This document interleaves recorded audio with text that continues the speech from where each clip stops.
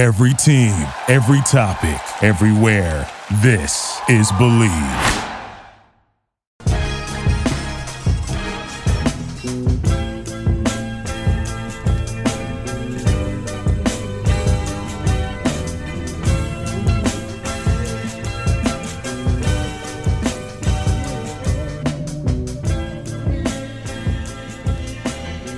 Hello, and welcome everybody to another episode of Pod Strickland. I'm your host, Shwinny Poo, and this is episode 221. My co-host, Stacy, is still on vacation visiting the motherland, but I am joined by not a first-time guest, but first time in a long time.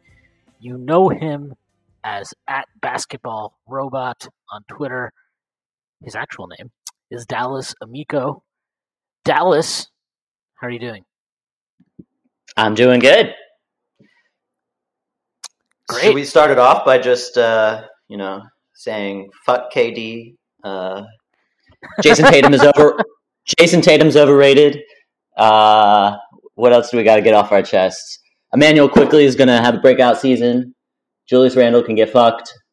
Tom Thibodeau can get fucked. What else do we need to get off our chests? I mean, I think that's it. That's the pod. So, thanks for everybody for listening. No, look, we're going to get into all of those things. But before we get started, I do have to make an announcement that the Strickland does have a Patreon. You can subscribe to it. There are a number of tiers. There's a $6 tier that gets you access to this Pod Strickland, that I do every Friday with Prez. You also get access to the Strickland mailbag, hosted by Drew Steele, a.k.a. Doug. That drops every other week. You also get access to the Strickland Discord, where the conversation never stops. Although it has trickled. It has slowed down to a trickle in the dog days of August. There is a $9 tier that gets you access to Strick and Roll, my solo pod, where I rant and rave about the Knicks even more. You also get access to, and much more importantly, wonderful weekly articles written by Jack Hunley and Matthew Miranda, two of the best in the business. There are further tiers. There's a $15 tier, a $30 tier, a $50 tier, and a $100 tier. Those come with a variety of additional benefits, like merchandise discounts, listening in on pod recordings, even potentially co-hosting a podcast alongside yours truly one day. Whether you choose to subscribe or not, none of this would be possible without you. So, without further ado, let's get started. And I guess, look, we have to get started with a piece that came out yesterday. Mark Berman, he has been on hiatus, and he came back with a bang, dropping an article at 7:45 p.m. on a Saturday night for some reason, about Donovan Mitchell trade talks. I don't think there was a lot of new information in it, but there were some interesting tidbits that I'm not quite sure what the motivation was for some of this stuff. Obviously, the other thing to note is that Berman clearly has a very good in with head coach, who you mentioned previously in this pod, Tom Thibodeau. I think the main thing, this is the interesting bit in here. I don't really know what to make of it, and I also am not totally I don't think this matters as much as people think it matters, but I think it's worth noting that apparently Tom Thibodeau does want the Knicks to trade for Donovan Mitchell. Not a huge surprise, but the interesting tidbit in the article was that, and I'll read it. There is belief around the league Thibodeau would prefer to give up Barrett in a deal than shooting guard Quentin Grimes, who is coming off a solid rookie year in a summer league in which he looked quicker and more sculpted. Grimes is a better defender and three-point shooter than Barrett. I'll just say this. I don't actually think this is a huge deal because Thibodeau isn't running basketball operations. And if he has a preference it makes me question his talent identification. But he's not in charge of personnel moves, so I'm not sure how important that is. It is a little bit concerning, but it matters when it matters when it comes to putting players on the court, but it doesn't matter when it comes to like deciding what the roster looks like. But we already knew that he sucks at determining who's the better players for putting on the court. I mean, he has a long history of that, so yeah, didn't tell us anything new. Yeah. Well, and I think so. I was just like, then you read the rest of the article, and it like goes on and on about how, there's something that mentioned later in the article about how the fit with, if you get Donovan Mitchell, between Brunson, Mitchell, RJ, Randall, that would be a very clunky fit. And it goes on to say that, let me see, a league source or another talent evaluator suggested that, they would need to move Randall or should move Randall in a 3-team trade or something like that.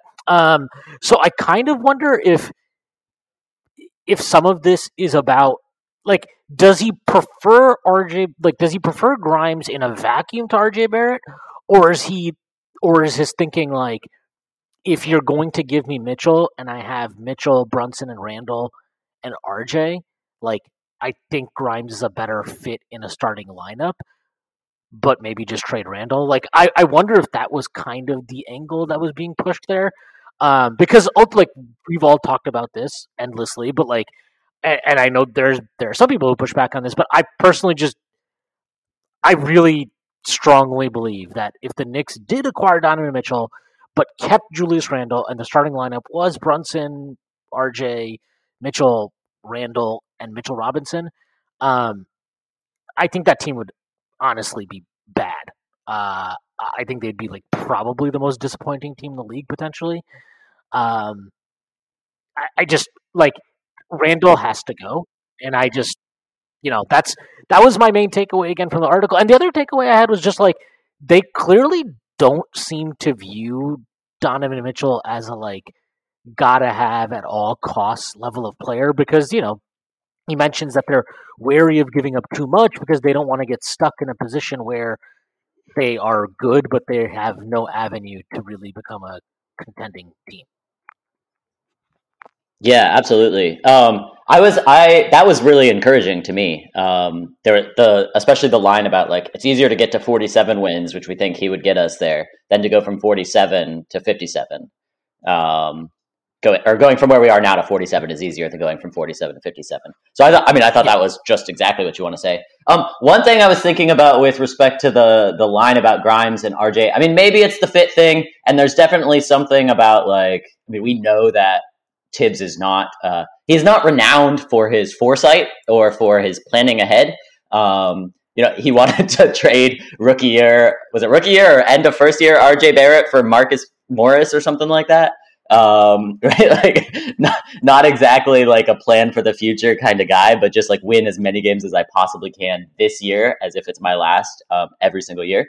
So I mean, maybe something like that is going on, but like I feel like that's really dumb because obviously, like next year, even if you get Donovan Mitchell, you're not contending. It's not your window hasn't even opened yet at that point. So that's really not how you should be thinking. You should be thinking of and ultimately, I mean, I'm really skeptical that those guys as well may, for some of the reasons you were mentioning, but Brunson, RJ, and Donovan Mitchell. It's really hard for me to see those three and then throw Mitch Robinson in, like those four being on like a contending team. Like who's the fifth guy that's getting those guys to be a contender? It's going to be, somebody it's really hard to get. But anyways, that means you're going to be flipping guys, and like down the road, who has more trade value? Or like who has more trade value? RJ Barrett's going to have more trade value than Quentin Grimes. I'm sorry.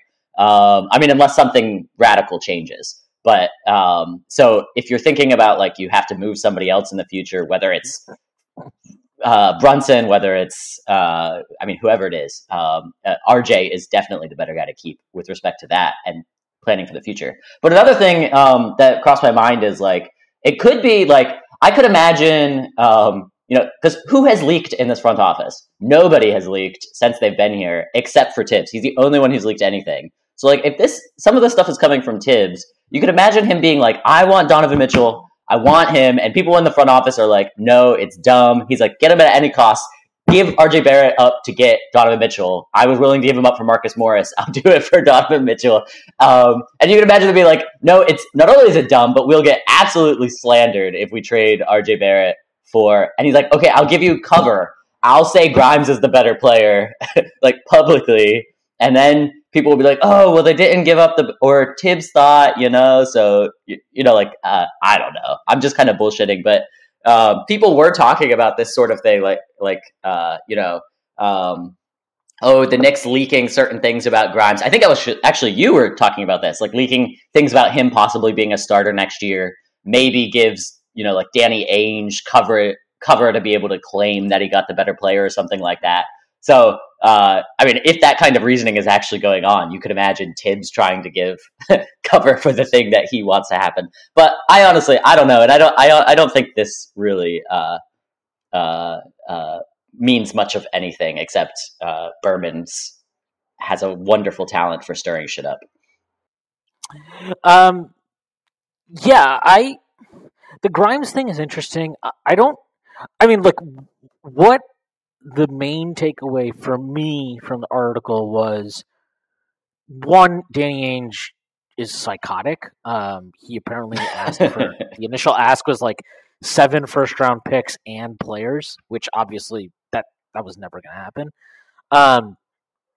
I think the picks, it seems like somewhere between 4 and 5 is probable, and maybe even like I think that's almost definite. I don't know which picks, or obviously that's the part we don't know. But I think there's like obviously a deal to be made with regard to draft compensation. But from the article, I don't see the reason I don't know if the Grimes thing, if I buy that like it was leaked in there to kind of like up his value and make him more, that way, like if Ainge gets him in the deal, he can kind of like, look at this great thing I got from the Knicks after all of my negotiating. I don't know if I buy that as like a motivation for the leak in this article, because it feels like they don't want to give up Grimes because they don't have to.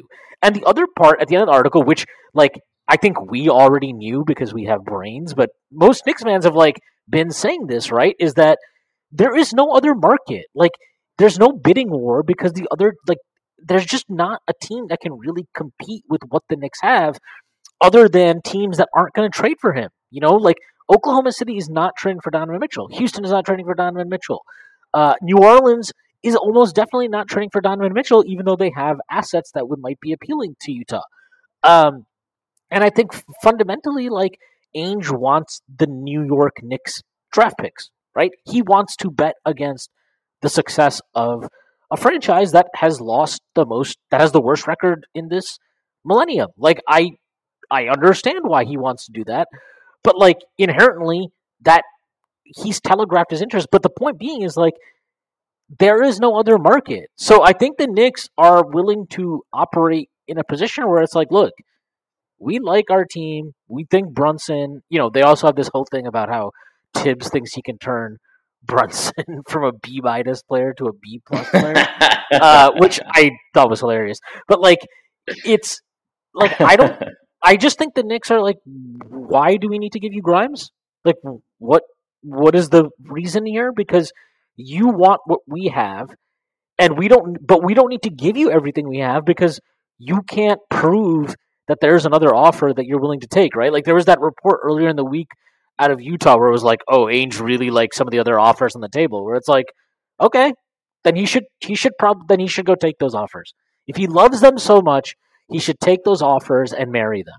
Like I don't, and that was the other thing. Like the article really drives home, I think, is that like I think the Knicks want Donovan Mitchell, but they're also aware that like I think they understand exactly who he is in the grand scheme of the NBA, where he's like an extremely good player, super talented offensive player, but he's not a guy you can just go all in on unless he's a finishing piece, right? Like kind of like how the Bucks went all in on Drew, right? That would be the comparison. if Miami could get him, and like to only give up Harrow and like picks, and I don't know, there's no way they could do that. But if they could, you're like, oh shit, that's a legitimate contender now. You have this great defense already. Donovan can fit in there. It's already an aggressive defense where they're like ready, like they're really good at covering and helping. And what they really need is off the dribble playmaking, and Donovan gives you that, and a guy who can just score in crunch time and create something out of nothing. And Donovan gives you that, and at a really high level, like a team like that. Yeah, it makes sense to push everything in possible to get a guy like that if you can retain Bam and Jimmy, and at least some of your core there. Obviously, they can't do it, but we're not at that place, and it's really hard. I mean, as the article said, right, going from 47 to 57 is a different ball game, especially once you've used a lot of your premium assets. And so you were just talking about this idea. Well, there's no other market for him. So like, why would we up our offer? And absolutely. But even if there was a market, I mean, you're talking about already without there being a market for him, probably we're talking like 4 or 5 first round picks. If somehow some team came out of nowhere and could beat that offer, I don't have an interest in going above that anyways. Like if a market arises, I'm not beating that. Like if somebody is beating what we're offering, which let's say it's like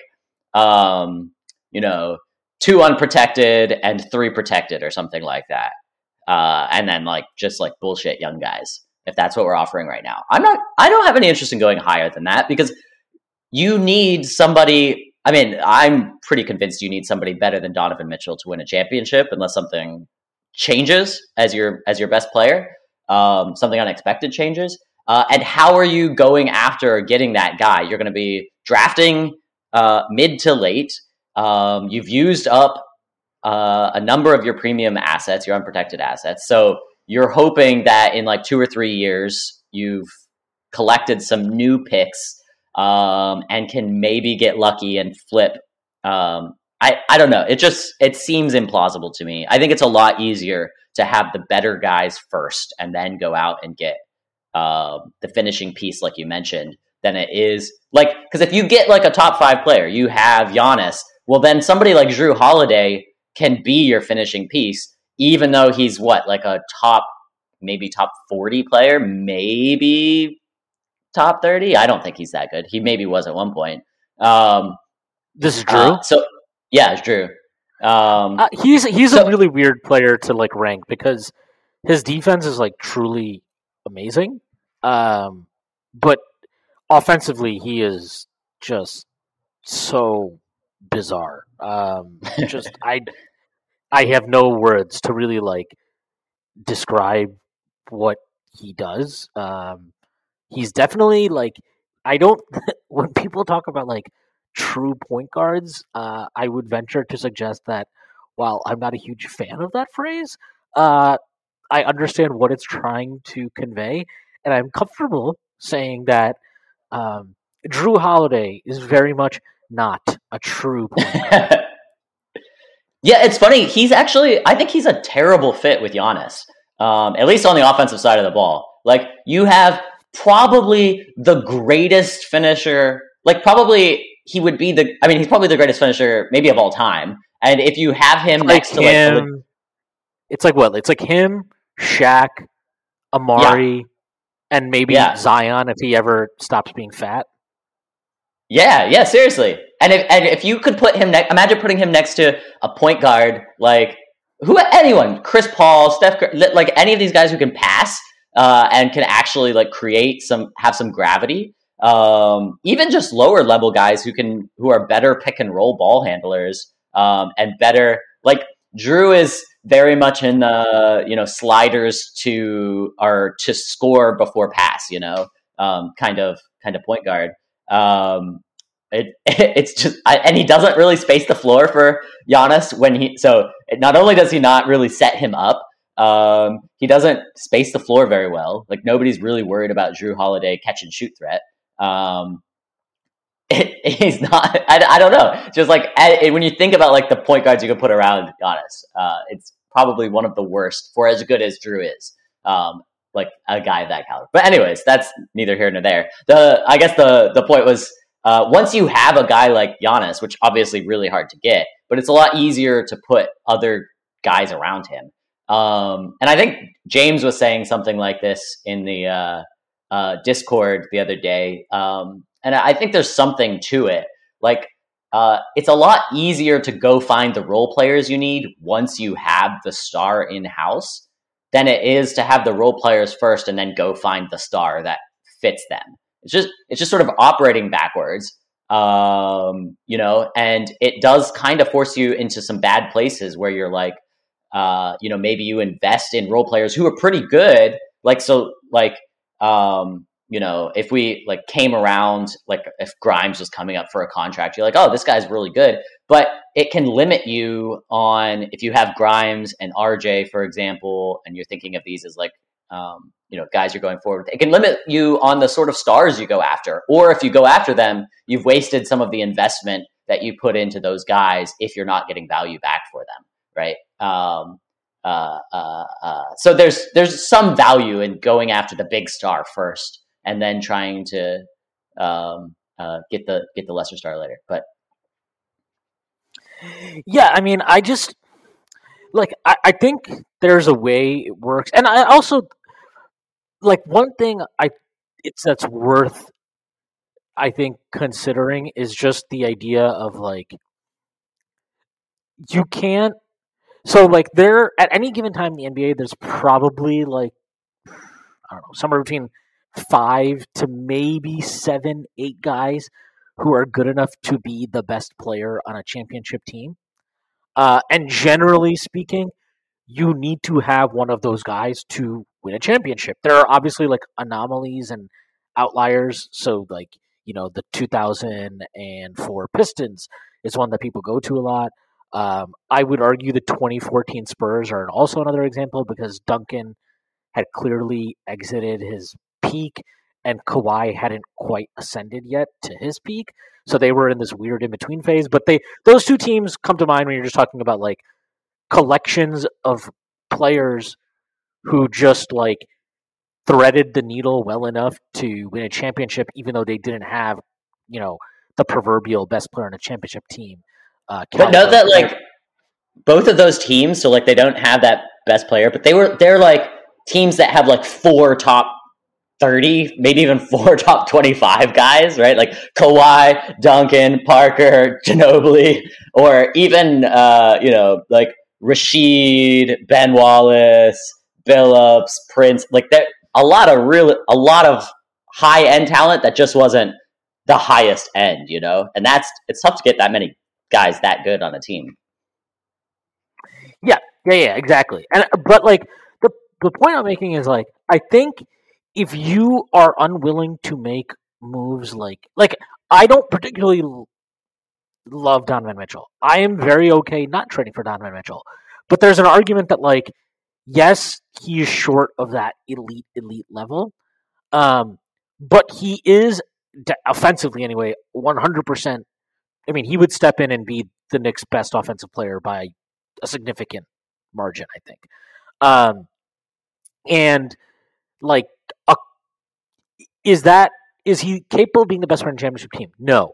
Is the process of like going and getting him before you have that player the correct thing? Is that the optimal way to build a championship contender?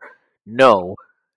But you can't let that necessarily dictate your moves because ultimately landing that caliber of player is really, really fucking hard. And if you look through the history of the NBA, like, look, there's a reason why the best players in NBA history tend to have multiple championships. So if you're waiting for that guy, you're going to be waiting a really fucking long time if you're just holding out for perfection. So, like, I do think there's an argument for just like, hey, look, like, is this the optimal, correct way that we would ideally do this? No. But is it an upgrade? And should we at some point, is it worth just striving to improve consistently? And does that position you to later on ultimately have the chance to land the caliber of player you need, right? And I guess an example would be a team like Miami, who, if we're going to be honest, since LeBron left, like, their planning for long stretches has been questionable, I think, to say the least. But like their willingness to just constantly try to win as many games as possible, and the fact that they are a major market, and obviously the weather is fantastic, like that makes them appealing to stars consistently. And so, like, just being good and trying to be good constantly is probably ultimately why they did land Jimmy Butler, right? Because if you're Jimmy Butler, you would look at that team and you'd be like, okay, look, I don't know what the fuck we're gonna do, and I don't know how we're gonna do it, but I also know, like, they will always be trying to add talent to win championships, and I'm good with that. So, like, I think if you were the Knicks, there's a price you have to walk away from Donovan Mitchell, but like, there's also a price where I think you have to just be like, well, look, this isn't ideally what we would do, but fuck it, like, this is just what we're gonna do. Yeah, I hear that, and I do think. Well, so first, to make your point, Jimmy would have never gone to Miami if it was like, the Miami Hornets, for example, right? Like a guy like that with his drive and desire to win, which is the kind of guy you want on your team, isn't. Yeah, he's only going to a winning organization, and an organization that he knows he can compete at. But yeah, I do think Donovan Mitchell could be the best offensive player on a championship team too. Like, I think that's true. But I guess I just get so worried about, like, because he's not. I don't know. I just get worried about, like, he's not the Jimmy Butler type, right? Like you don't see that. Whenever I scout guys, and I'm trying to see if I want to get them on the Knicks, like when I scouted Julius Randle back when we were considering signing him, and then went on to sign him. Scout is a weird word. I'm not so. I just like go and watch old film. I always like to start by watching first quarters and second quarters, and not watch any fourth quarters, because it tells you a lot about a guy, what they do in the first and second quarter, right? Like, you will never catch a game where like Jimmy Butler is just like hanging out and joking around in the first and second quarter. He is diving for loose balls and like trying to steal every single, anything he can. He's trying to punish you in the low post, and it's like 9 minutes left in the first quarter, right? That guy comes to play every single night. It doesn't matter if it's December or if it's November or if it's February or whatever, or June, right? He's going to be there, and he's going to be there to play. And you can pick up on a lot by what guys are doing, I think, in the first and second quarter. But then you go watch like Julius Randle when he was in New Orleans, and the first, second, third quarter, right? You have a lot of just like not caring. And then you get more increased effort as the game goes on. But when you start seeing things like that, like, those are really worrisome signs, to me. And like, the guy who's diving for loose balls in the first quarter, I know I can count on him in the, like, if we're in the championship, and it's, the fourth quarter and we're down to the wire, I know he's going to be fighting, and he's not going to give up, that sort of thing. But, we just saw Donovan Mitchell in the playoffs basically give up without really trying. And that's, in a really good, like, a good situation, like, team-wise, like, multiple years of, like, either being the first seed in the conference, or, like, having a team where everyone was like, oh, could this be the year? Like, the Jazz legitimately maybe could break through. Look how they're beating everybody. Like, they look really good. I don't know. So that worries me. Another thing that worries me, and I don't think it's been talked about as much, is like, I'm not a big Quinn Snyder fan, but there are big differences between Snyder and Tibbs, and both of the differences, I think, are going to make things harder on Donovan and require more of him. So, like, on offense, Tibbs is way less creative than Snyder, and Tibbs is 1,000% going to be putting the ball in Donovan's hands if he's here all the time, right from the get-go. Where Quinn Snyder had these like complicated offensive sets, and all these unique ways of getting the ball to other playmakers and scorers, and really didn't dial things up for Mitchell until like, the third quarter, fourth quarter, when like, crunch time came around. That's when it was like, all right, Donovan Mitchell, your turn to take over. But before that, he was pretty much in cruise control. He'd finish plays when like nothing. Okay, so you ran a few pick and rolls, nothing worked out. All right, get it to Donovan, and he's going to find,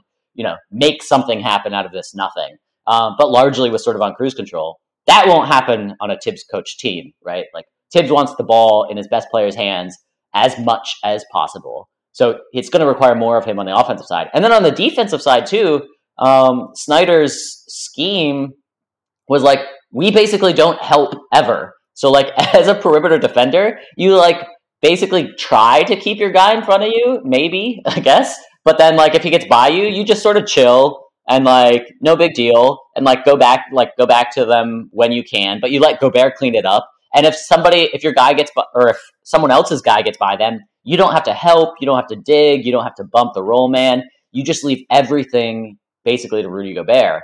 But on the other hand, right, Tibbs for a drop scheme has basically the most aggressive drop scheme in the NBA, right?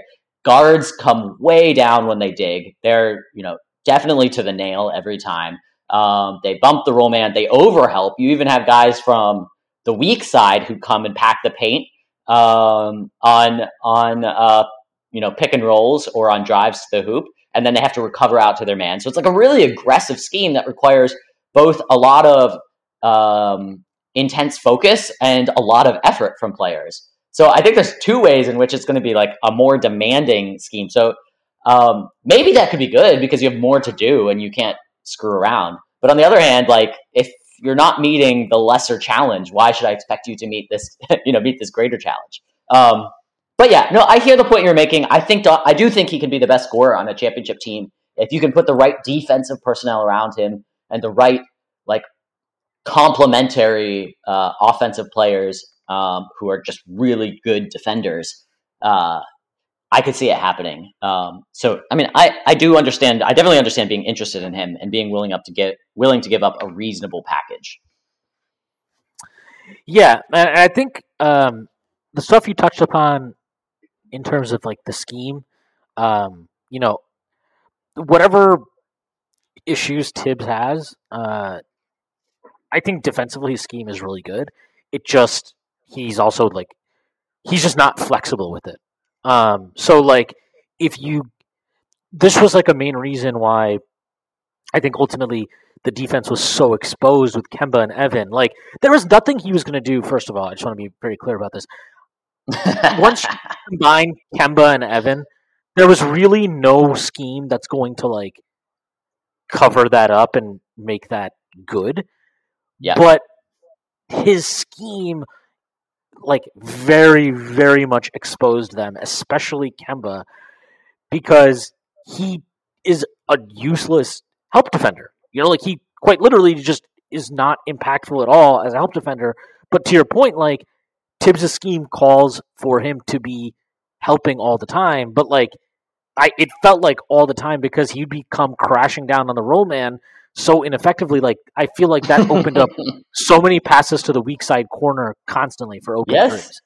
And Kemba, you can't ask however old he is, 30-some-year-old Kemba, to be on his shaky knees, to be crashing down and recovering and crashing down and recovering. He's eventually leaving somebody wide open because he just can't keep doing that over and over and over. Right. And I think like this is actually something, one of the reasons why I think there was a theory that like, oh, Tibbs' scheme is outdated, right? Because the defense in Minnesota, quite frankly, wasn't good. But like if you go back and you look at those teams now, it's like so much of the reason those defenses weren't good had nothing to do with the scheme. It had to do with the people he had executing that scheme. Like, yeah, man, if you play Jamal Crawford a ton of minutes, the defense is not going to be good because he is a terrible defender. He's a very good defender. And like you have Cat playing a lot of minutes, right? And you have Jeff Teague playing a lot of minutes. And it's like, of course your defense wasn't good because the players you had executing this scheme, which requires a ton of commitment and like a ton of communication and trust in terms of like trusting your teammates to have your back when you make a rotation and like all these kind of things. It was never going to work there. And that is why I think the defense fell off so much to start the year. And then basically once they got rid of Kemba, even though the personnel still wasn't great, and like I think it's easy to say looking at the Knicks' roster that like no, they don't have any elite defender on the team currently. And it's like even despite that, they basically were a top 5 defense the moment that Kemba did not play anymore. So like the scheme works. Can Donovan Mitchell execute that scheme? I don't know. He physically, absolutely, 1,000% can execute the scheme. There's no question about that. That like physically, he is very much able to. I think it's actually one of the frustrating things about him is that he's not a better defender because he's 6'3". He's very athletic. He's super strong. So even though he's giving up size, like he is somebody who can switch across multiple positions. He's got a great 6'10" wingspan. Like, there's no reason. Like, a guy that a similar build who's been a very good defender at times in his career and played on a lot of really good defenses and really good teams is Eric Gordon. And Eric Gordon's not like a huge dude, but he's thick and he is just he fights on defense, and like that's enough. And so, like, can you get Donovan Mitchell to just do that? Like, maybe, I don't know. Like, there's no way to say yes, right? That's the thing. Like, we can't say absolutely because we haven't seen it. And to your point, like, that's not all on Mitchell because, like, the scheme in Utah, it wasn't just him, right? Like, Conley is getting beat off the dribble constantly. Joe Ingles, like, the last couple of years, getting beat off the dribble constantly. Jordan Clarkson and, like, all of these dudes, like, you know, I think Royce O'Neal got this reputation as a really good defender for no reason other than that he like was the only guy that could kind of keep ball handlers in front of him sometimes. You know, like, but he's not actually a particularly good defender. But like the point is, like, I don't know about Mitchell is just like very interesting in terms of you're making a very interesting bet on him, and it's like pretty much. And I want to be very clear because I don't think he's anywhere near as good as Carmelo was when we traded for Carmelo. But like, you're making a very similar bet in the sense of, okay, he's a 25-year-old rising star. We're trading for him entering the peak years, prime years of his career. And yeah, he hasn't been a great defender, but we think, you know, blah, blah, blah, blah, blah, for these reasons, he will be a better defender here and will improve, and like all these things, right? And the Knicks, barring one season, which was the strike year in 2011-12, they were not a good defense any year with Carmelo. And like, that's not all because of Carmelo. Obviously, there's an Amari Stoudemire situation that we have to talk about. Like, there's all kinds of reasons. But the point is, like, Carmelo himself was not an easy guy, as good as he is, as good as he was offensively, and he more than Mitchell is a switchable defender, right? Like, he's a much easier guy that you can switch across positions because he's bigger. Like, he's just a bigger dude. And even given that, and the fact that they traded for Tyson Chandler, who was an elite defensive center at that time, like, even with all of that, they really struggled to put together an elite defense or even a good defense, even an above average defense. You know, like the 54-win season, if you go back, and the Knicks were 18th in defensive rating. Like, they were not a particularly good defense. They just played at the slowest pace in the league, I think. So they didn't give up a lot of points, but they were a team that was strong offensively, not defensively. But the point, like, to bring it back to Mitchell is, like, I think you're ultimately making the same bet that, like, okay, he's going to be worth so much offensively that we're willing to just try to figure out the defense around him somehow. And, like, is it possible? Yeah, I think so. But I promise you this, like, whatever you do, and if you do build a contender with Donovan Mitchell in New York, I promise you Jalen Brunson is not going to be on that team. He's not going to be the starting point guard on that team. And Julius Randle is not going to be the fucking starting power forward on that team. I promise you, like, those two things I am 1,000% sure of. Because you just cannot have those dudes with Mitchell and expect to be a good enough defense to compete. And basically, like, unless you're if you're not a top 10 defense, you are almost by rule of thumb not good enough to win a championship. You're just not. Like, if you look at the NBA, you basically have to be top 10 on both sides of the ball to win a championship. Although Golden State this year, very weirdly, I don't know how this wasn't discussed. They were like 18th in offensive rating or something in the regular season. Very weird. But they were an elite defense. They've always been an elite defense.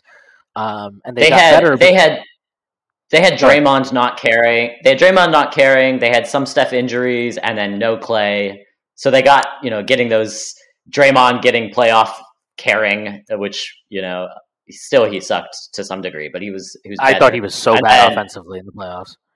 But yeah, as a passer though, and as a connector, he still does a lot, I think. And then he's just Clay, really lucky. He's very lucky he plays with Steph Curry. That's all I will say. Yeah, for sure. College football is back. It's time to enjoy the tradition, the fun, and the great offers from DraftKings Sportsbook. To celebrate the best time of the year, right now, new customers can bet just $5 on any team and get $200 in free bets instantly, win or lose. If that's not enough action, you can also place a same-game parlay for a shot at an even bigger payout. Just combine multiple bets into one, like which team will get the win, which team to score first, and more. DraftKings is safe, secure, and reliable. Best of all, you can deposit and withdraw your cash whenever you want. Download the DraftKings Sportsbook app now. Use promo code TBPN. Bet just $5 on college football and get $200 in free bets instantly. That's code TBPN only at DraftKings Sportsbook. But yeah, there's some explanations. But yeah, you're right. It's weird. But we just need to get our I agree with you. We'd have to, if we got Donovan Mitchell, we'd have to put defensive stalwarts around him, like we did with Carmelo, with Amari Stoudemire, J.R. Smith. Yeah, we did such a terrible job of building around Melo. But anyways, I'm with you about what we need to do if we go after Donovan. To your point, I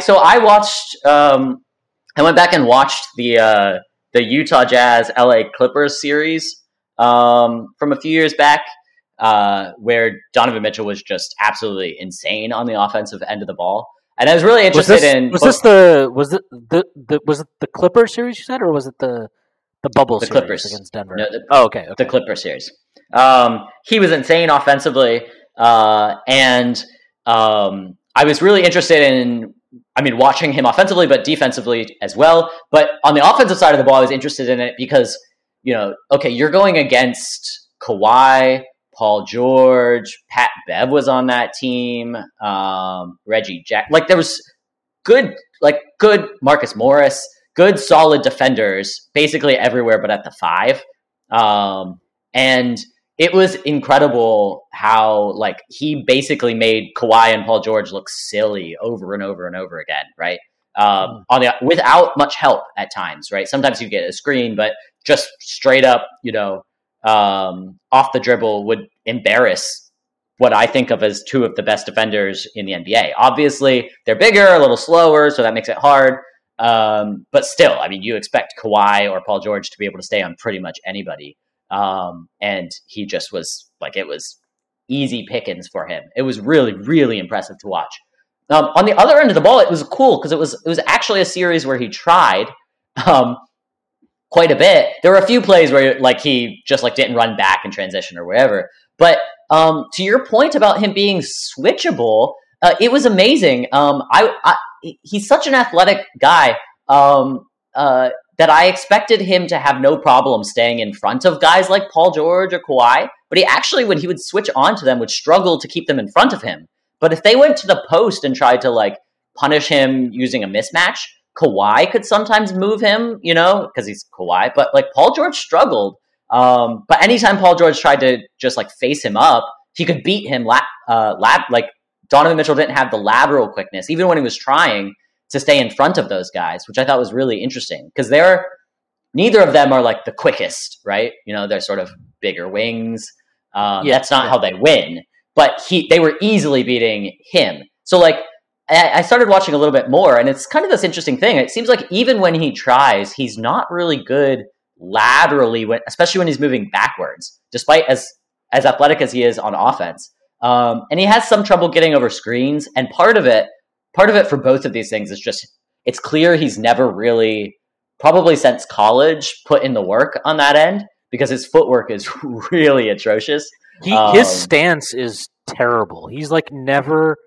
Yeah. I don't even think he knows how to be in his stance. It's like, it's honestly kind of like unbelievable to watch. And I think, like, I will say this, like, we've both been really critical of Tibbs, but like one thing I think he is excellent at is getting guys to, especially guys he gets earlier in their careers, but like getting them to execute the fundamentals necessary for his scheme.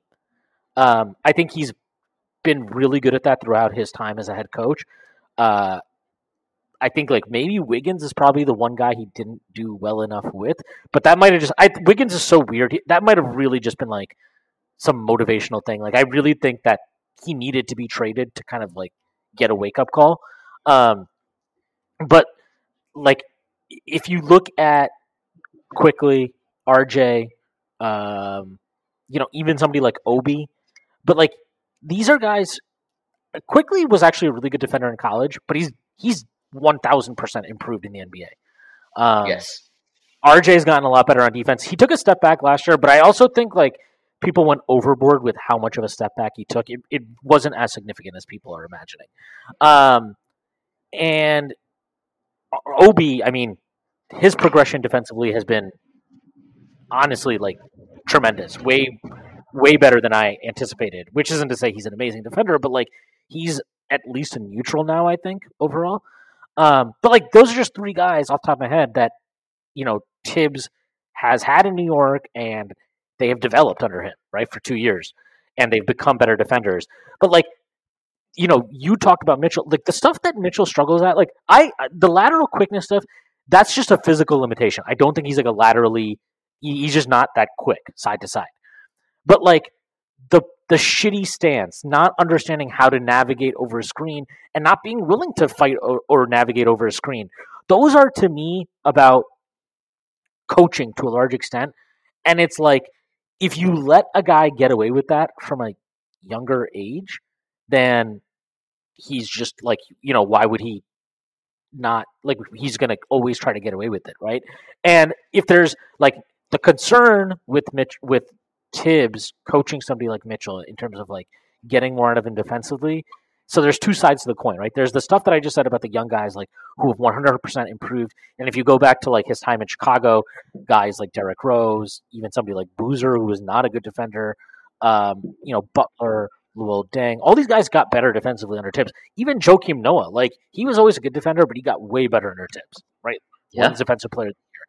But like the other concern, the flip side of this is how Tibbs managed his proverbial star, how he's managed a lot of his proverbial stars. In particular, you look at somebody like Julius Randle last year, where he didn't hold him accountable on defense, probably in large part because he's like, well, he's just doing so much offensively, like, I got to cut him some slack. I'm not going to get on him about this shit. But like, if that's how he handles that, then it is a little bit of a concern. It's a meaningful concern to have about like, well, if we're making this big bet on Donovan Mitchell, that like we're going to get him, to really compete and contribute defensively, like, are we sure that Tibbs is the guy to do it?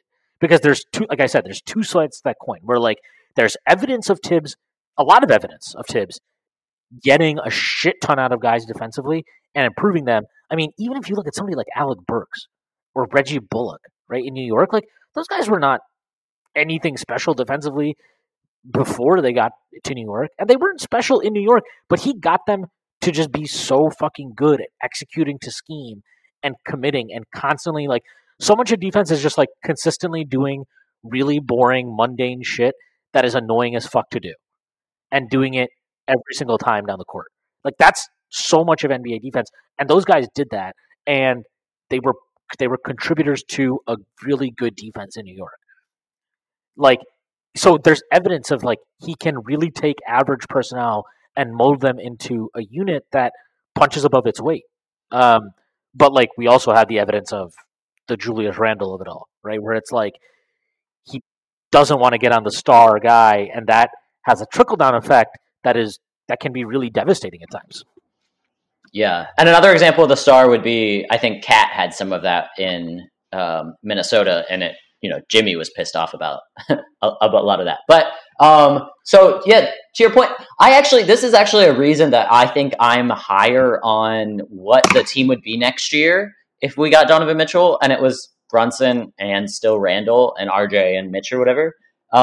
Because I do think so. Like I'm not really that worried about Donovan Mitchell trying year one. Like you get to a new job, new city, like new lights, new pressure, new focus, new environment. Like people usually, and Tibbs, right? You try, it's gonna, like you want to impress, you want to be, you want to get in on the good side when you go to a new place. All that sort of stuff happens for basically everybody. And I think it would happen for Donovan Mitchell.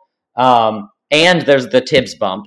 But I think, and who knows how long Tibbs is here for, right? But I think Tibbs gets these first year bumps and sometimes second year bumps. But it's really hard, I think, and maybe some of this is what was going on with both RJ and Randall a little bit last year, maybe more Randall than RJ. But it's really hard to get into year 2, year 3, year 4, and still be giving the intense, insane focus and intensity and effort for 40 minutes a night in and night out for a Tibbs coach team, right? Like 82 games a season. People have talked about, maybe Tibbs teams lose some steam when they get to the end of the season and get to playoffs because of how much he demands of them early on. And I think there's something to that. Although I think maybe more of them losing steam has to do with some of his inflexibility when he gets to the playoffs, where you just have to be flexible. Unless you're just absolutely the best at what you do, which he hasn't really had a team like that outside of maybe some of those early Chicago teams were the best at some things. But anyways,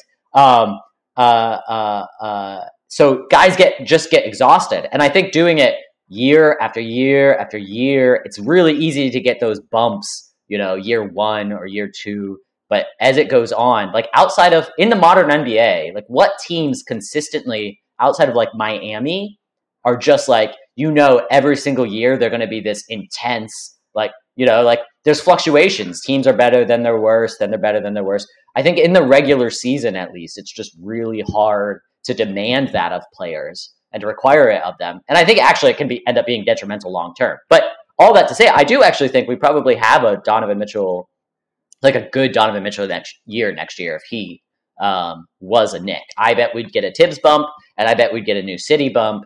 And I think he would be good. But now going back to the other thing you were talking about, the inflexibility, Tibbs never changing his scheme. So I actually am a little higher on Jalen Brunson as a defender, I think, than the average Knick fan, maybe, or what I've seen people talking about. But as people have rightly noted, his weakness is really navigating screens. He struggles to stay connected a little bit. So if you put Donovan Mitchell, Jalen Brunson, and Julius Randle on the floor together, those are 3 guys who are terrible at pick and roll defense, right? Like, especially Donovan Mitchell and Julius Randle. And Brunson's going to give you the effort every time, but just, he has some limitations there. But the other 2 are just flat out bad pick and roll defenders, especially if you're in a drop scheme, right? Because Donovan Mitchell is not staying connected, going over screens, and Julius Randle is not doing anything as a drop defender.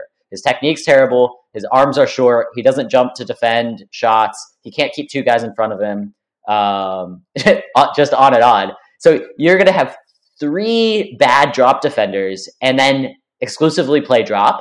That's not a great recipe. But like, as you were noting, I think like in terms of regular season, Donovan Mitchell, as you were noting, is a pretty good switch defender. So I think in terms of regular season, actually playing a more aggressive style, like switching 1 through 4 or something, and just having Mitch drop would be more effective if you're going to have Donovan Mitchell, Jalen Brunson, and Julius Randle. Because Julius Randle is a good switch defender if he is locked in, right? He's much better at that than he is at it's the most annoying thing. It's the most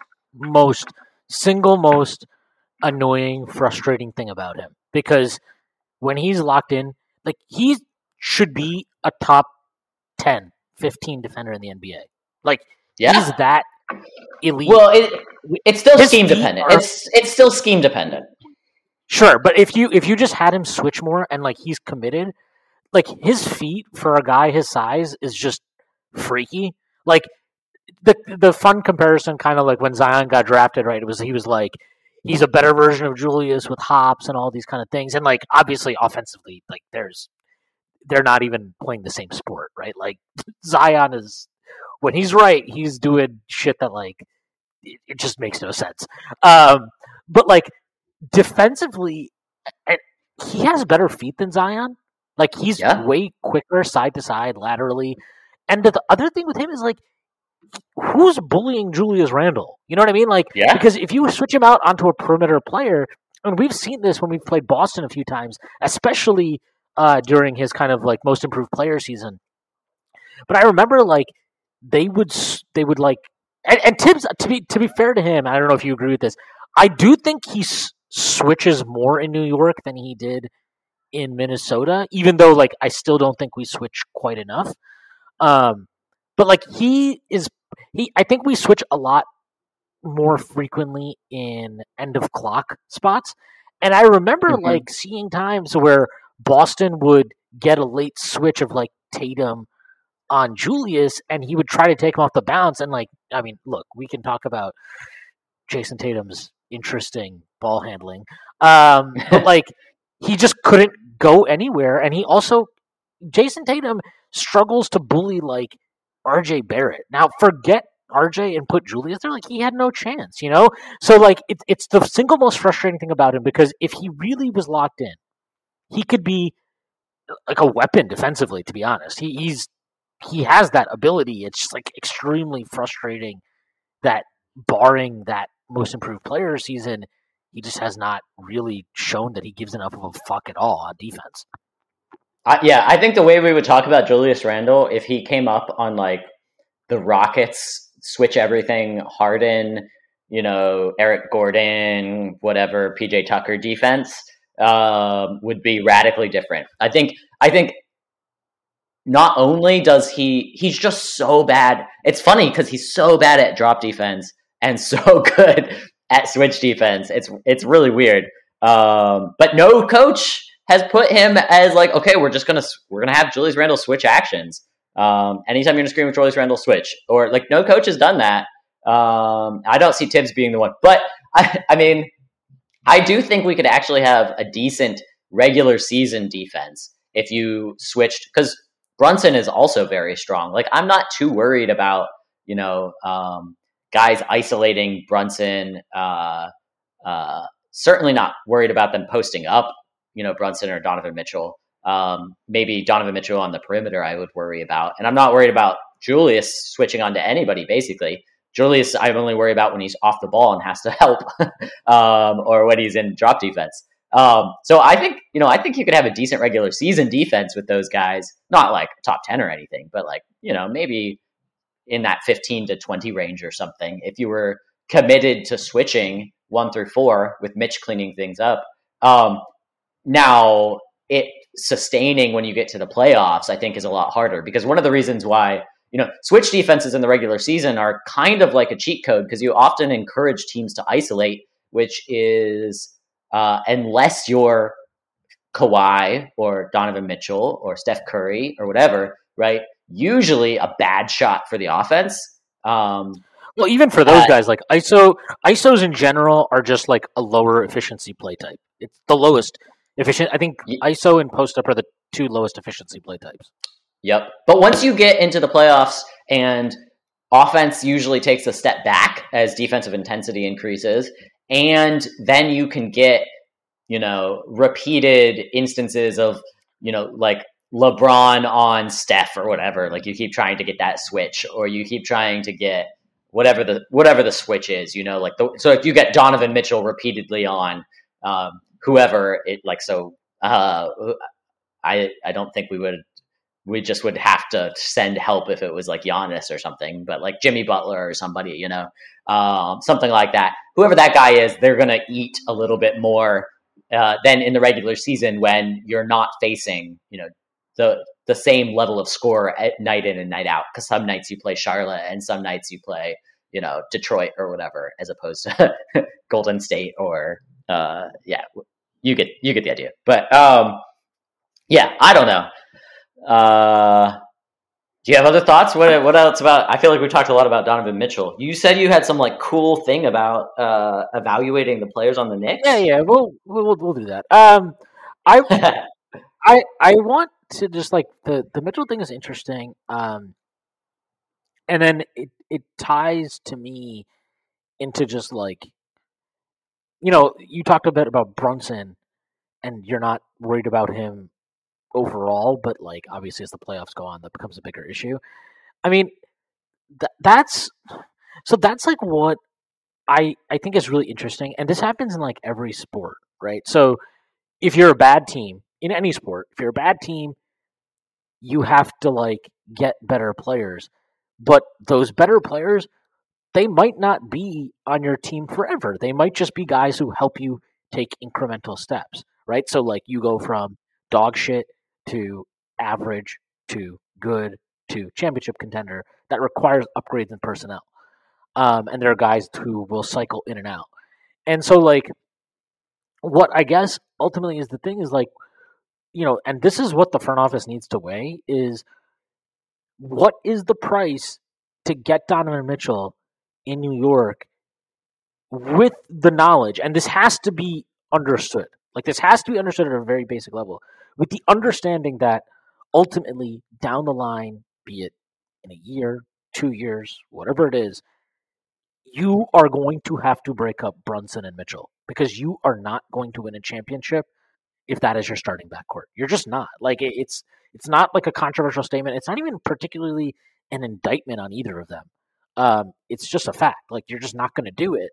And so like if like I wonder if like that is something they think about internally, not in the short term, because I don't think you need to like look if you trade for Donovan Mitchell now, it's not a big crisis to me if like the Knicks make the playoffs, but those guys get exposed defensively in a series or something, right? That's just like that's fine, like that's part of the process, and that's kind of a thing that you should expect going in. But it's like, at what point are you willing to break that up and make a move? And I'm assuming if you trade for Mitchell, he is not the guy that would ultimately make way if you had to pick between them, So like, and if that price, like, what is that price to get Mitchell, and where does that future decision you're going to have to make? Where does that factor into like what you're willing to give up? I think that's really interesting to think about, and I wonder how much that weighs on their choice ultimately. Yeah, because you could think like, okay, maybe, if we don't have in the future 4 unprotected picks after getting Donovan or whatever that we can use in a star trade. But if we have, like, if we could do Brunson and Grimes or Brunson and Obi or Brunson and Quickly or Brunson and RJ or whatever, maybe that plus some picks looks actually pretty appealing to a team who's their star has asked out, because you have like maybe a promising up and coming guy and a guy who's a little more established as a really good player in Brunson plus some draft capital or something. Maybe they think about stuff like that. I don't know. One thing interesting to me about the Mitchell Brunson fit that I think hasn't been talked about as much either is their offensive fit actually to me seems pretty bad. Like not bad like there'll be a bad offense, but they just don't complement each other very much. I really liked you had Kranjus on, and he was sort of talking about this from like what his data shows, but the film seems to show it too. They're really similar offensive players, except they're the most radically different offensive players, but they play very similarly with very different skill sets. So like Donovan Mitchell is obviously, you know, a super abrupt and radically athletic guy who gets to the paint in his own way or whatever. But you know, and Jalen Brunson's a little more slow and a little more pivot happy and has awesome footwork and gets into the paint his own way. But both of them are guys who are like, when they have the ball, it's sort of like 70% score, 30% pass kind of is where their sliders are set to, you know? And they're both very much looking to score first, and they're both really good at it. They both sort of get their own shots. Both of them are, I'd say Donovan Mitchell is a phenomenal passer when it comes to tools, but when it comes to his vision, not very good, and his decision-making, not very good. But his tools are like incredible as a passer. And then I'd say with Jalen Brunson, like, you know, playmaking, decision-making, not the best. It's not, you know, the worst thing I've ever seen, but not the best. Passing tools way worse than Donovan's, but he makes like safe passes and good passes, you know. But neither of them are really elevating anyone else's game in a certain sort of way when they're on the court offensively, because they both, you know, they get the ball, they're going to do their thing, and they're both really efficient and they're going to score. But it's not like they're setting up teammates. It's not like either of them's a really great catch and shoot guy or a motion shooter. I mean, well, I should say Donovan's a good catch and shoot guy, but he sort of has the Julius Randle thing sometimes, where he doesn't always take catch and shoot shots for whatever reason. He likes to work a little bit, which is fine with him because he's so efficient no matter what he does. He still ends up putting up these crazy efficient shots. So it's like it's not a big deal. You're like, oh, he didn't take the open three, but he got a dunk. Cool. You know, or, oh, he did take the open three, but he hit a step back three. So whatever.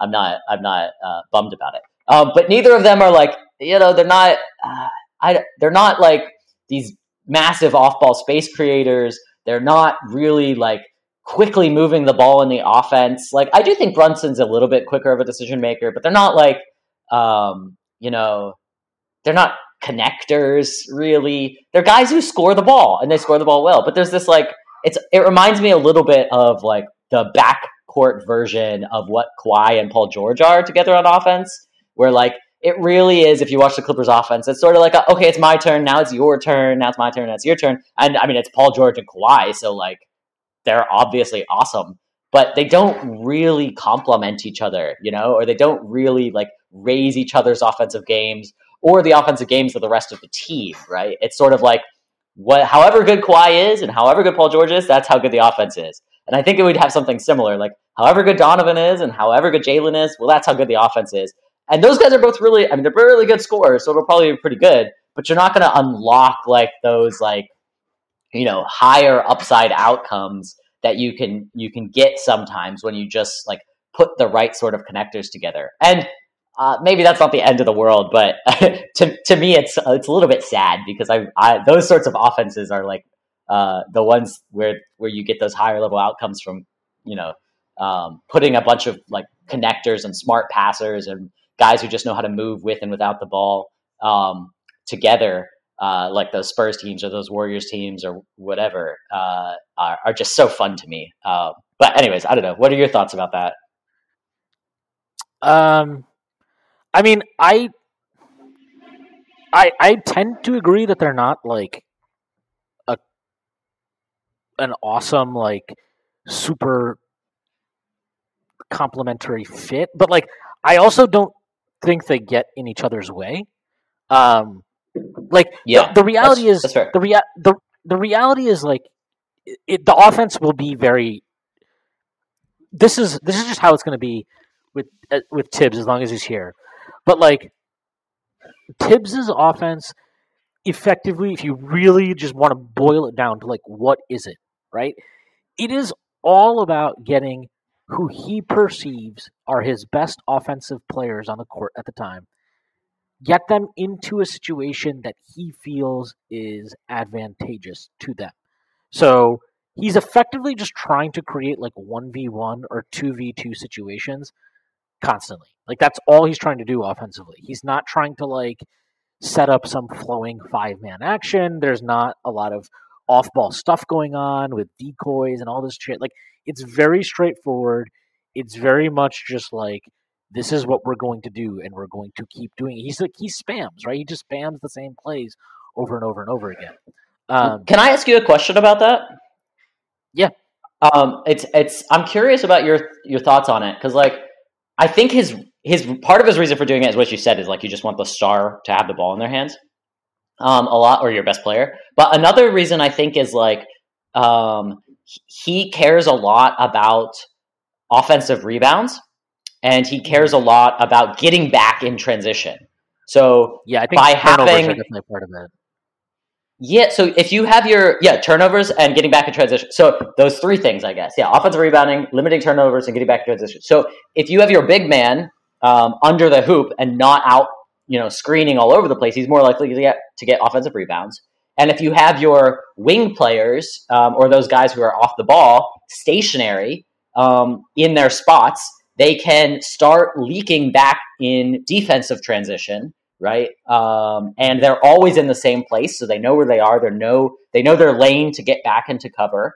And then, you limit turnovers. So I'm always curious, because I think it does limit your offensive upside, but you do get other things back. So I'm curious if you have thoughts on that, or like how you weigh those things, the worse offense, but getting those three things, being a little better in those areas, versus having a more imaginative, better offense, but maybe sacrificing in those. Do you value it one way or the other? Or you think Tibbs' decision is defensible, or what are your views? I mean, I think it's defensible, but I also think you have to adapt more. You have to have more to your offense than what he's demonstrated he does have. Like, I think it to win with the type of offense he has, you're going to need you just need so much individual shot creation and talent. And like, I know it's stupid to say that, because basically like any team that wins needs to have those things, but you really need an overwhelming amount with how limited. Like, you don't get easy shots in a Tibbs offense, right? Like, he's not running guys open enough to get them easy shots. Like, if you just look at the shit that Evan had to do this year, right? Fournier, like, whatever people want to say about him, his limitations and should the Knicks trade him and all these kind of things, like, he's a good offensive player. Like, he's a good scorer. He had to work so hard to get any of his shots this year. Like, they were all super difficult. I would venture to guess he probably had some of the most difficult shot quality in the entire NBA.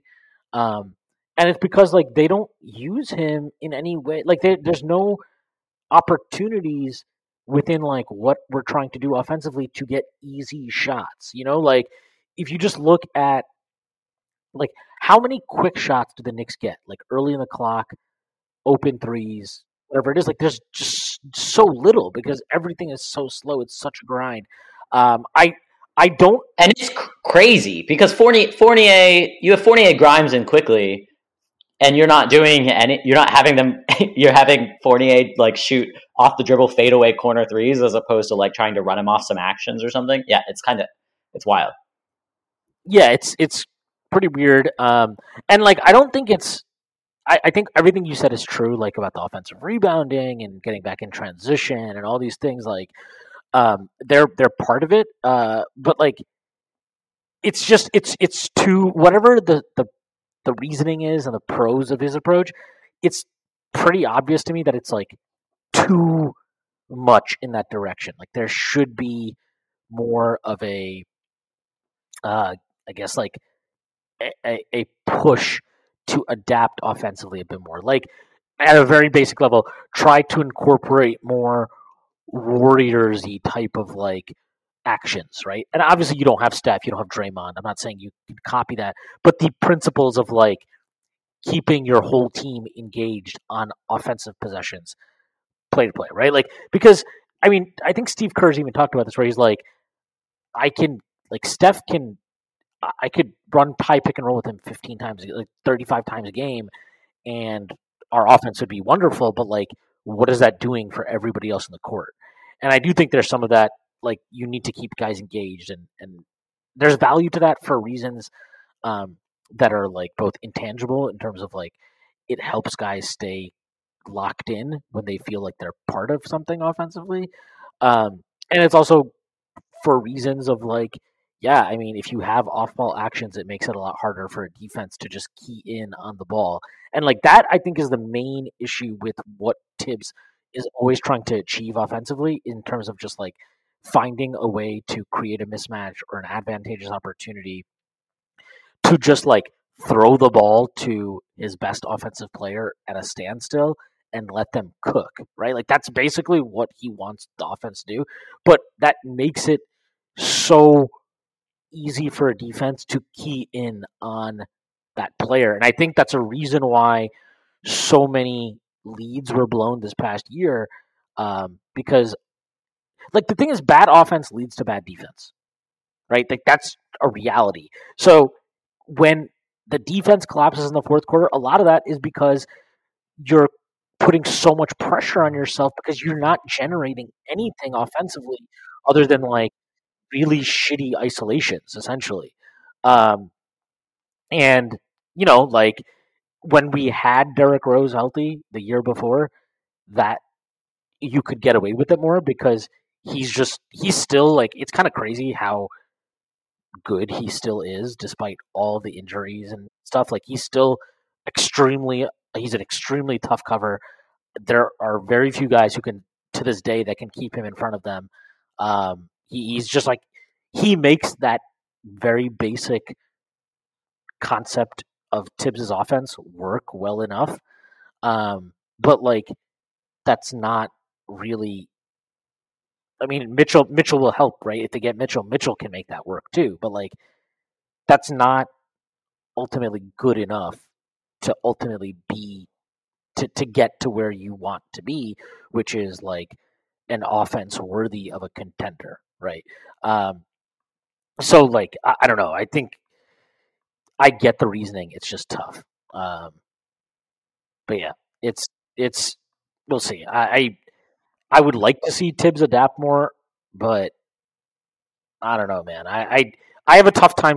I buy him being more willing to adapt defensively, and I do think there's evidence of like if he has guys he think are better suited to switch more, he will switch more. Like we saw that with when he played Jericho Sims, right? Like not just switching, but also like trapping and hedging and like doing things that he does not do with Mitch, right? So like I think there's evidence of like he's willing to adapt defensively a bit more, and his base defense is already so good to me that like I don't really care that much about his unwillingness to adapt defensively to an extent. You know, Well, like even so the I don't care about it. like even Go the ahead, Hawk sorry. series. Like I know that like Trae Young and like the defense got a lot of blame for like whatever happened in that series. I'm pretty sure if you look at the stats though, I think they held Atlanta under what their offensive rating was in the regular season. It to me were like yes, Trae Young did have some really great moments in that series against us, but the offense was the way bigger issue to me. Where it's like not only are you like that was an offensively deficient team in terms of the talent they had at their disposal, but it was exacerbated because one, playoff defenses are obviously much more locked in possession to possession and just understanding tendencies and what you're trying to achieve. Like they're way more locked in. But two, you're exacerbating it because you're just there's no creativity. There's no we're gonna try something else. Like he adapted way too late defensively in that series to like truly have an impact. But like he did switch a bit more with Julius as the series went on. He did put different defenders on Trae Young and not just Reggie Bullock, who was fucking awful in that series, by the way. But like I think there's enough evidence where I can kind of buy like, okay, he he might actually like be willing to try different shit in a playoff setting defensively. But offensively, I don't think there's anything. I don't think I just don't see it offensively at all. Like there's not even to me anything to give me hope. Like defensively, like maybe I'm wrong, But I've seen enough where it's like he'll have Podge switch. He's had Jericho Sims switch. Like I've seen enough where I'm like, okay, maybe it is a personnel thing, and this is just how he evaluates the various big guys and wings and guards and like what he thinks they're capable of. Maybe there's some of that, but like offensively, I don't think it really matters what personnel you give him. He is going to do the same things all the time, no matter what. Like there's just not really any evidence throughout his career that he's willing to. Like the only thing he's really changed is understanding that like you need to take more threes. That's about it. Yeah, I agree with you. Probably the offense is a bigger issue. I'm less optimistic about him being flexible on defense. I do agree. We saw some with the young guys last year, but I'm very skeptical that if we got to the playoffs, he would go to any of those defenses. Even putting Reggie on Trae Young, he didn't do that till the last game. And Trae was having awesome success against the wonderful other players he was putting on him. Starting with Elfrid Payton, and that's just another insane thing that Elfrid Payton was still starting as we are playing a playoff game. But anyways, and it just speaks to how slow he is to change. But I think when it comes to defenses and when it gets to the playoffs, you have to basically either be the best at what you do, or you have to be flexible. Because if you're the best at what you do, so I think of like the Milwaukee team from 2 years ago was like just the absolute best version of a drop defense you can be, basically. Great rim protection at the 5, awesome. Helps having Giannis. Giannis as a weak side help protector, rim protector is like a cheat code. Makes it a little easy. Yeah, makes it a little easy. And then you have a long wing in Chris Middleton and Drew Holiday at the point of attack going around screen. Like it's like the best version you could have of a drop defense. So you can withstand almost anybody you play and still play your defense and be okay. But most teams aren't that good on defense. And so if you're going to handle, Tatum one night, Trae Young the next series or whatever, or probably the other way around, Trae Young the first series and Tatum the next series, you have to be flexible, and you usually can't just do the same defense over and over because teams are going to beat you and they're going to find ways to exploit it. And if you're not the best at it, you have to find ways of compensating or attacking their weaknesses in new ways. So I think of like the super flexible teams are like teams like the Raptors when they won their championship, or Miami the last couple years has been flexible going in and out of defenses. This year, obviously they have their base scheme, which is relatively aggressive. Either they like to, often blitz, but this year I noticed, for example, in the Sixers series, they started off switching everything, and then the Sixers were beating that repeatedly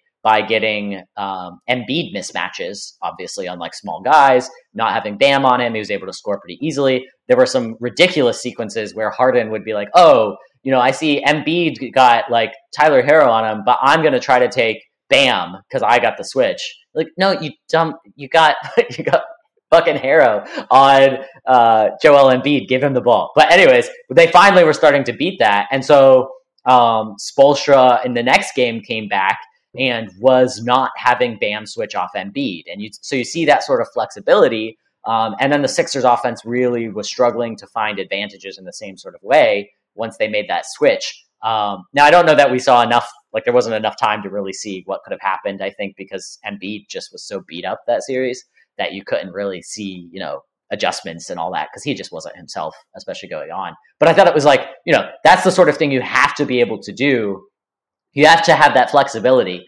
In the playoffs, you're going to have teams scheming to beat your base schemes. And if you're not the very best at it, probably one of the teams in one of the series is going to be able to beat it. And if you're not able to flex and change and move to something else relatively quickly, your series is going to be over because you don't have a lot of time. You got to make the change, Like I was even thinking at times a little critical of Spoelstra for waiting an entire game to make the change when I was like, Embiid is getting these easy switches. Like, you got to make, because when you're in the playoffs, you can lose 4. That's all. I mean, that's all you got. So you got to make the changes switch. And I don't believe. I mean, I'm totally with you on the offensive end.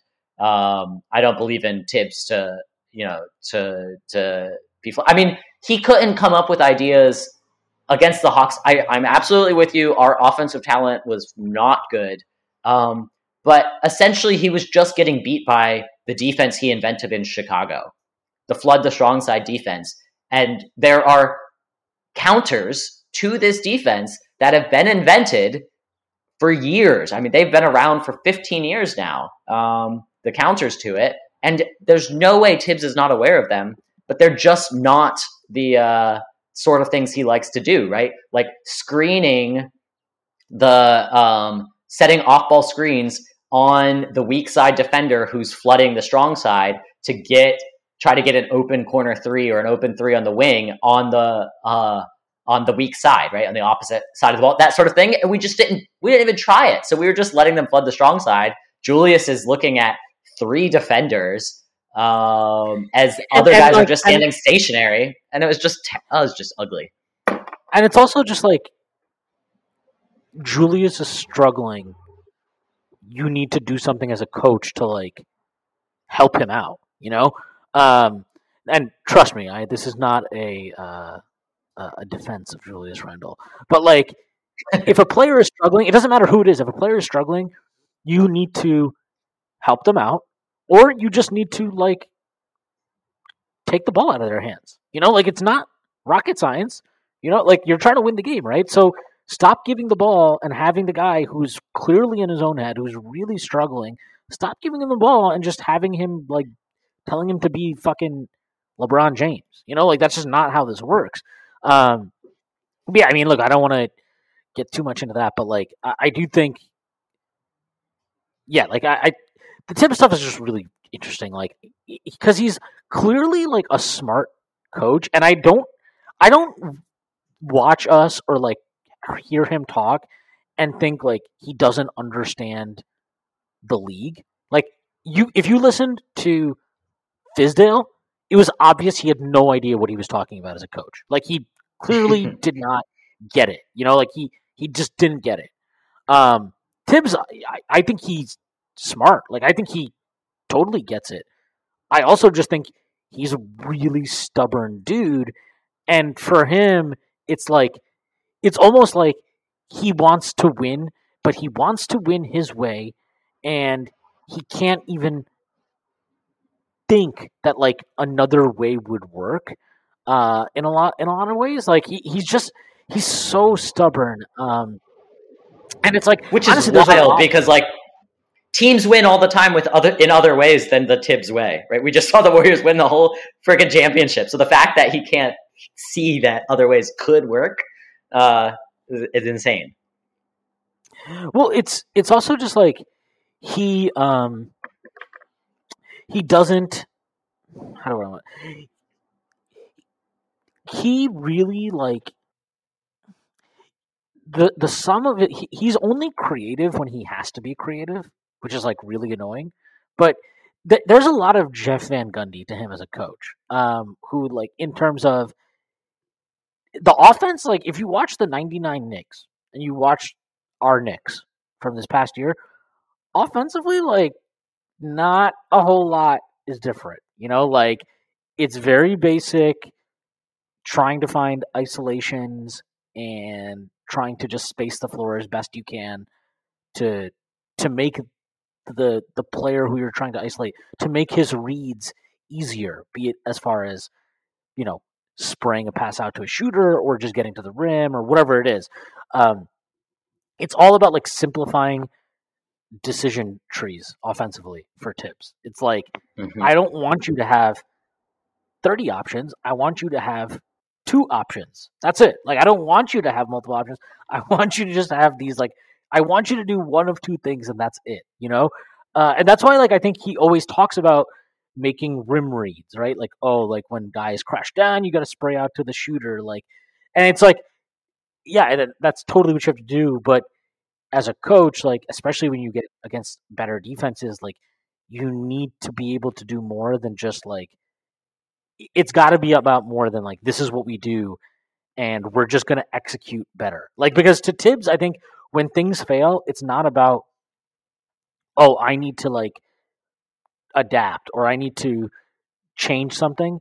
It's all about like, we just need to execute better. We need to execute harder. We need to like do this thing, but just do it more efficiently, more effectively versus like, well, maybe we should try this other thing. You know, it's never about trying something else. It's just about doing what you do, but doing it better. And I think like ultimately that is his primary limitation as a coach. You know, it's maybe it's that, he didn't yell "Obi" loud enough.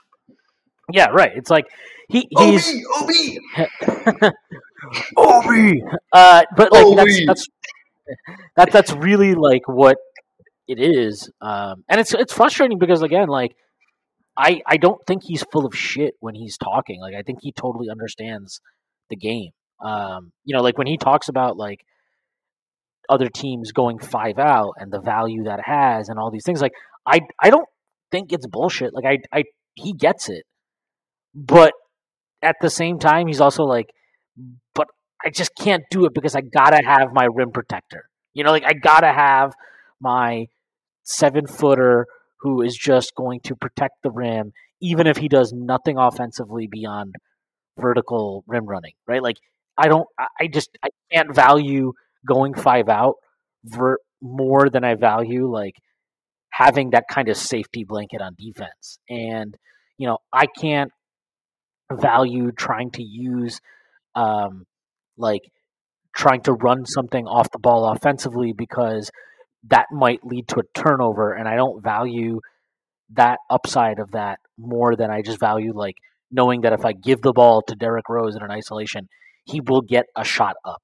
I know I will get a shot up, right? Like that's he just can't bring himself to kind of like make those adjustments. And I think ultimately like that's probably why he will eventually ultimately get fired in New York at some point. You know, like look, it's fine. Like I think he's a average-ish coach on aggregate, probably slightly above average to be honest. If you just look overall, like I think you don't win as much as he's won as a total accident or like luck. You know what I mean? Like I don't subscribe to that idea. I think he's definitely a value add coach to a certain degree, but it's like at a certain point he just hits a ceiling, and you know you can add talent and help him out, but like I don't. I think I've seen enough from Tibbs now at this point where I just don't think that there's a world where he's leading a championship team as a coach. But again, like we talked about this with regard to training for Donovan Mitchell, that's okay. Like certain coaches are good for certain purposes, and then you have to find a coach who helps you take the next step. And so, like, I think it's fine if Tibbs, like, ultimately, if we fire Tibbs, like, it's okay if Tibbs just happens to be the coach before the hopefully, you know, ultimate championship winning coach. Obviously, like Golden State being a prime example of this. Like, I don't think Mark Jackson is. I wouldn't hire him, but so much of that has nothing to do with with basketball. Um, but like, I don't think he was a terrible coach. I think there was always going to be a ceiling with his how he deployed his talent. And like that's what it is with Tibbs, where it's like if Tibbs was in Golden State, right, they would still be a really good team. Their defense would probably still be great. It'd probably be fucking fantastic, their defense. But their offense would not be as good, and there would be a limitation of like how far they could go because of that. Yeah, that seems right. Or he'd cap their ceiling below what it actually is. Well, yeah, another that's bit. what happened. Yeah, for sure. Yeah, another big issue I think for Tibbs is we started talking about this, but like player evaluation. I think like the bare minimum like requirement for an NBA coach is you have to get your best players on the floor. And Tibbs, for being a guy who wants to ride his best players, often just struggles to identify who they are and fails to put them on the court. And we have just countless examples in New York. There were examples in Minnesota too. So that's another thing too, where just like, and then his stubbornness comes out there too, like where he eventually, like with the Elfrid Payton thing, it was clear that he recognized his mistake as he was like ridiculously limiting Elfrid's minutes as the season went on, like where to the point where he would play like the first quarter and then was like not playing in the second half or barely playing in the second half, but then even despite him recognizing that, he just couldn't change shit up until after we got beat in game one, which was actually a winnable game one too. With Elfrid Payton absolutely being garbage in the first like 6 minutes, giving up multiple wide open layups, not running back. Like it was absolutely the most, like it was just a terrible performance. And it was all on, it was on Tibbs. He's the one who, in the playoffs. Anyways, so he played Elf both halves in game one, right? I don't remember. I don't think he came out in the second half. I don't think he played in this. I don't know. I don't remember. But I remember the first quarter was just so bad. So bad. Like there were multiple transition layups that the Hawks got as a result of Elfrid Payton, either turning the ball over or not running back on defense and just not trying. And he was just like, I felt bad for, at that point, Elfrid.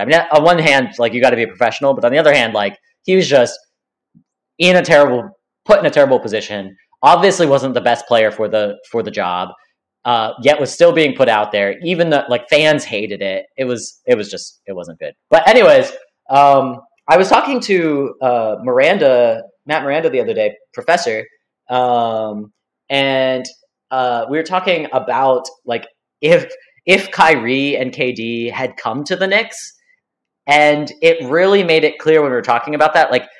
Actually, this is sort of to your point that you're just making, like the value of Tibbs, because like imagine getting them before we got like Tibbs and Leon. Like I think that would have been absolutely horrendous, right? It would have gone so poorly, but like both Leon and Tibbs in their own different ways and in different roles have brought a sort of organizational structure and strength where I feel like you could bring in guys, like you could bring in, I don't know, maybe KD and Kyrie are particularly, no matter what, it's going to go bad or it's going to be hard.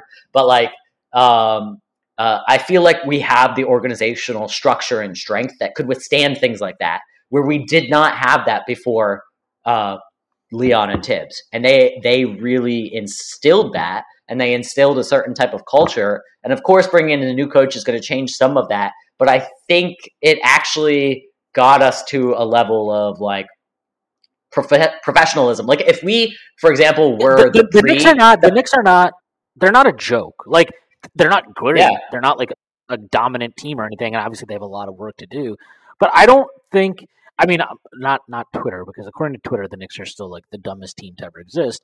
But like I would venture to guess if you asked players and executives and coaches around the NBA, like what they thought of the Knicks, I think they'd be like, yeah, they're like a solid professional basketball team. Like they're like a very normally run basketball team that is not an embarrassment, that doesn't have like if you really think about it, the most embarrassing thing about our season last year was basically just Julius Randle being a total head case. But like I wasn't embarrassed about the effort, the overall effort, or like the product we were putting out there most nights. You know what I mean? Like this was not a 17-win team or something like that. It was fine. By point differential, they were a 500 team. They underperformed. So, it's like a totally professional organization right now. And Tibbs gets a good bit of credit for that. I think like actually, if we were having this discussion about should we trade for Donovan Mitchell,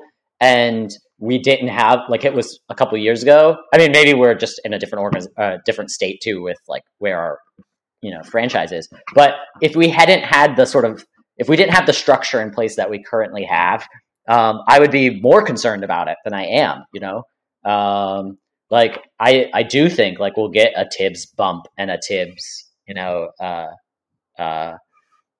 anyways, yeah. So, I think Tibbs does get some credit. Yeah. Sorry, I was just gonna say, and he was good for what we needed. And actually, I think his like weird shit, as much as I've been like angry about it a lot of times, about him not playing young guys, or like he has different standards for young guys, I think, than he does for older guys, is the way to put it, where like you have to absolutely, like, beyond a shadow of a doubt, prove it to him, where he'll give older guys the benefit of the doubt at times. I think that actually, as frustrating as it is for fans who are like, we just want to see, like, put Obi in or put Quickly in, like, they're clearly better, or they're clearly, good enough to be playing, or whatever. I think it probably is good developmentally, because it forces guys to, like, young guys, to absolutely give their all and work their asses off to get it, and to absolutely prove it to him. So they have to, in every practice, and prove it to Tibbs. Any minute they get in the game, prove it to him. And then they have to work their butts off at skill development to show that they have what it takes, because they have to show, and they know they have to show more than the vets have to show if they want to get playing time. And that probably incentivizes, like, good habits in young guys, as much as it drives me insane when, like, I'm like, Obi's getting 12 minutes a game, and Julius Randle is being Julius Randle. Yeah, no, 100%. All right, I think that is a good place to end it. We will save my stupid game for another day.